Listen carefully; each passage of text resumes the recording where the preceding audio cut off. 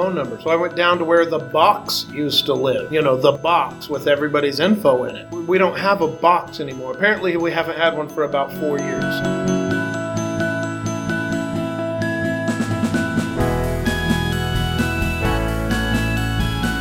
With all the technology that's out there, it's hard to find those good resources. And you spent almost more time trying to find something that is good than if you would have just sat down and done it yourself. Welcome to the Teacher's Lounge. This is a podcast based on the discussions of 3 educators as we attempt to use the 23 minutes that all teachers have for lunch to change the world, or at least our teaching for the better. All right, ladies and gentlemen, welcome to another episode of the Teacher's Lounge. All right, first up, what's for lunch? I've got a rice and sausage concoction here, Mountain Dew, and some chips. All right, what you got, Ross? A rice and chicken thing and a whole green pepper. Whole bell green pepper. Do you love peppers? I'm okay with them, but my wife eats these like apples, and I guess she thought I should too. All right, well, there we go. I'm having a roast beef sandwich and some chips and some iced tea, so we're good there. All right, so today, here's the episode. In our district, we have had a technology challenge, we shall say. But what it really brings up is a larger question, is as we address education with more technology, is it better to do it with more technology? And what are maybe some of the implications of the way we implement technology and integrate it into our classrooms that are either good or bad? Thoughts? I think the good or bad is hard because it comes down to how it's used. Now, that's plain and simple there. There are things you can use to replace. You can use to replace certain tasks that were too labor intensive or unnecessary anymore. Like, why do we do certain things we teach? Because we don't need to do that anymore because technology has replaced that. So there's good ways to it, but there are also ways where you can tell, and I can't think of it off the top of my head right now, but the teacher's using the technology to be lazy. Yeah. I mean, that's what it is. It just is, this is one less thing to do. Or it thought it'd be fun for a day, and it didn't contribute to anything.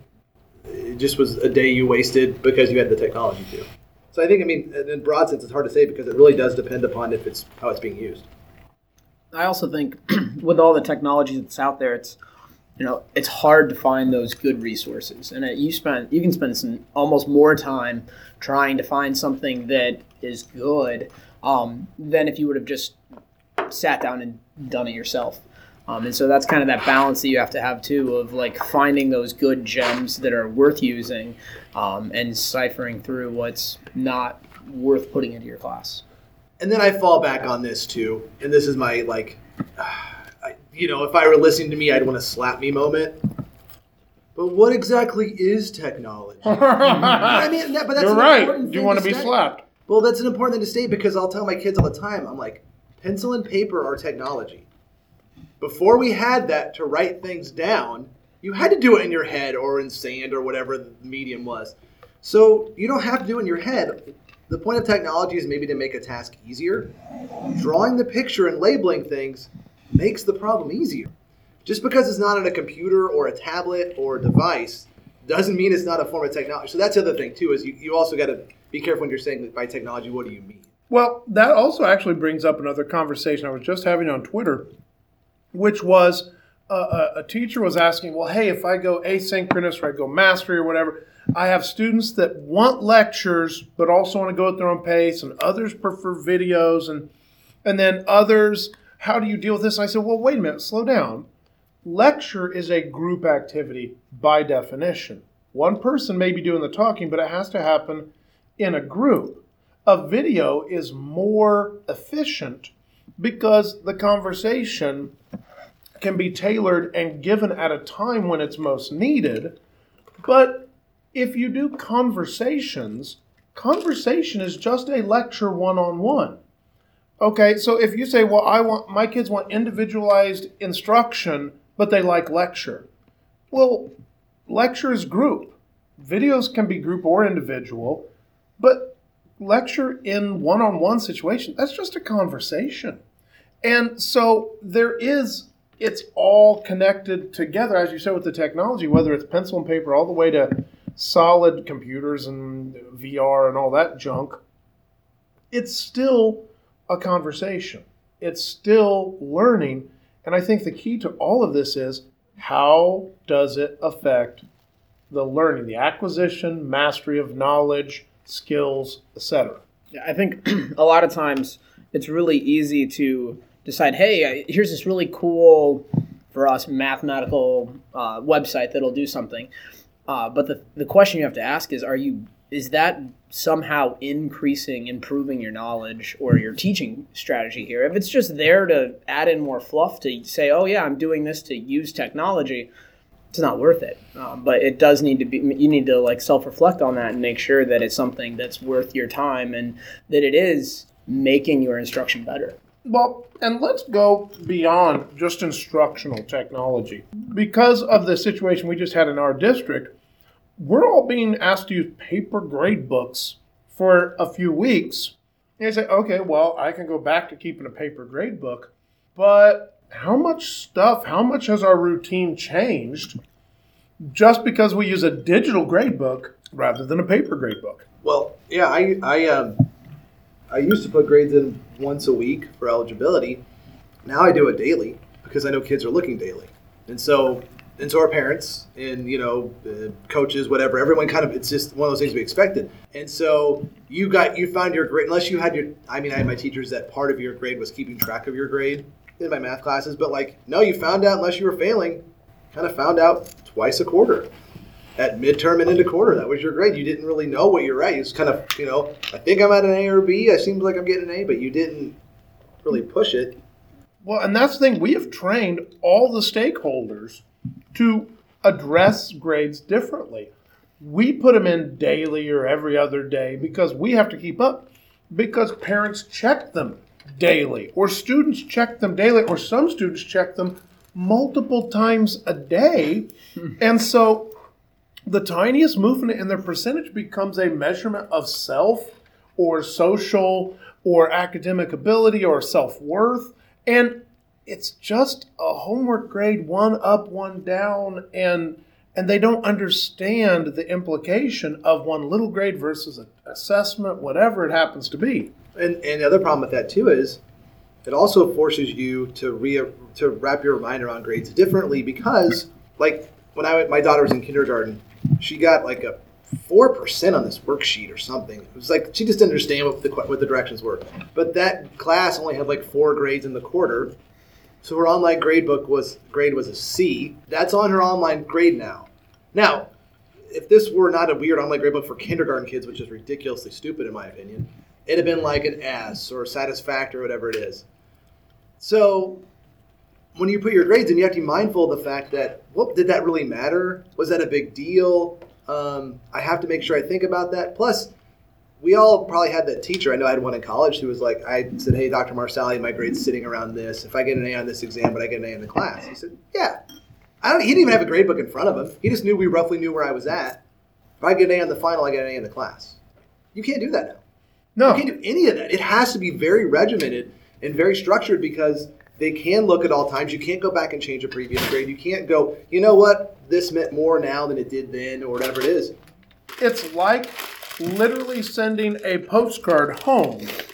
At any point, they have a window into your gradebook, which, okay, increases parent communication, increases the ability for parents and teachers to team up on accountability. But it also means that this relationship that you have with a student in this learning teaching relationship has 3 sides, 4 sides if the parents live in different households, 5 sides because now you put the learning coaches in, and that's a whole separate thing. We've been without these data tracking grade books now for 3 weeks, and we're going to be 3 weeks more. What's the impact on those students that traditionally are not good at self-grade management? My intervention students, I have no idea where we're at. I'm like, they're working during focus period, but I don't know where they're at. I email their teachers. Their teachers don't really know where we're at right now. Yeah, it's not a matter of, hey guys, can't you just send me some stuff? Stop being lazy. It's literally nobody knows. I have no idea where I'm at. So, all right, here we are. Well, and the other thing is those students that are in interventions, those students that need extra assistance, they're not the ones by nature that understand the impact of the consistent daily grind.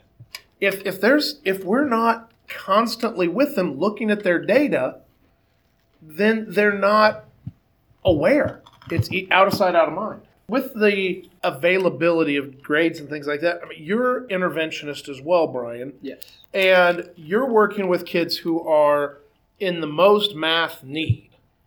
What are you doing in your intervention class at this point? Yeah, so, I mean, basically we're just trying to stay on top of daily work. We can't look back to see like how they've done an assessment or without going and asking like that specific teacher. But fortunately for us, like the one thing that hasn't gone down is I still have access to the plan book, so I can see what they should be doing in their class. And so then it's just a lot of piecing together. How you guys doing on exponents? Let's look at some more examples over those exponents. But in terms of where they're at for the entire semester, their guess is as good as mine. Well, and that we can good teachers can come up with good daily interventions or good daily lessons based on the need today. Right. But that doesn't help a student in the long term work toward goals, work toward whatever they're trying. I want to graduate. I want to, do this. I want to pass this class. I want to be able to move on to the next thing. That data isn't there, and we become data trained. So it's not that we're data-driven. It's almost that we're data-dependent. Yeah, because I don't know. Right now, kids are getting recommendations and planning schedules.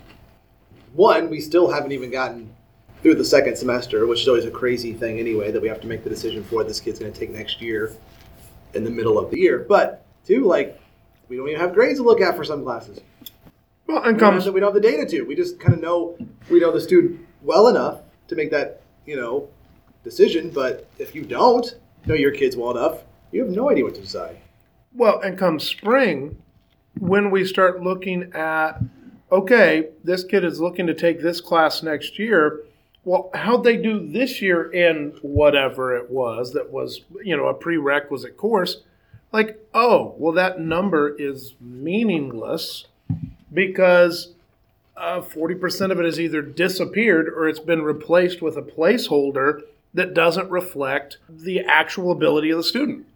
And I think we can look to the future to what's going to happen, but until we get there, I don't think we have any idea of the ramifications of what will happen and how this short period without that technology will impact things down over the semester. And we're going to be looking back over it for the next 2 or 3 years and being like, oh, yeah, remember that? That's why this happened. Yeah, because there's a hole in the data. Yep. And I guess that's something that 10 years ago, look, man, as long as my phone wasn't ringing with somebody mad at me, my data was good. Yeah, that was 10 years ago. Now we look back and we go, okay, so over the last few years, what have we done with the curriculum? How has that change affected how many students are struggling or how many students are succeeding? Or how do you make progress without data? Then the question becomes, and this I guess is the big one, is we're bemoaning the fact that we don't have access to data, but sometimes do we have too much access to data? I think it's easy to get lost in the weeds.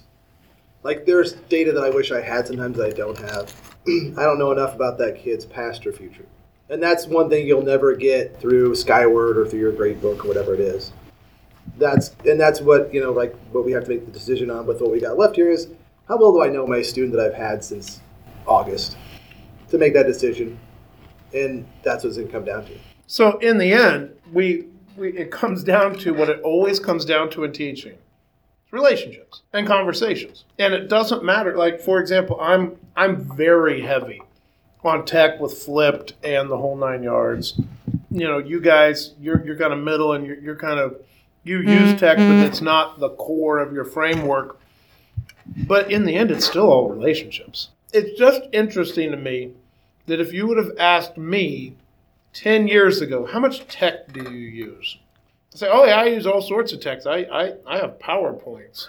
Now, our computer system goes down and everybody goes, what's the copier code again? It makes a big difference on how you approach your class from planning to execution. Yeah, I had a kid I needed to track down yesterday. I had no idea where to look to find it. I just sent an email to the office and go, hey, what's his schedule, so that I could talk to him. Because I know I sent him an email, but I wasn't guaranteed I was going to get to him in time. So I had to send his teacher one to tell him to come see me during focus period. I had the same deal. I needed to call a parent because I'm like, hey, your kid is starting to struggle. This is a kid that has a tendency to go ups, and then he has downs and ups and downs, and he was headed towards a down, and I wanted to call a parent. I'm like, oh, I don't have a phone number. So I went down to where the box used to live, the box with everybody's info in it. We don't have a box anymore. Apparently we haven't had one for about 4 years. I was unaware that the box wasn't there anymore. Parent contact, it affects that. It's just been kind of an eye-opener when you're bombed back to the Stone Age, that how it does truly affect. So technology is with us forever, but the key is we need to think more intentionally about technology, how we use it, but also the unintended effects. So, all right, that's it for the Teacher's Lounge today. Thanks, guys.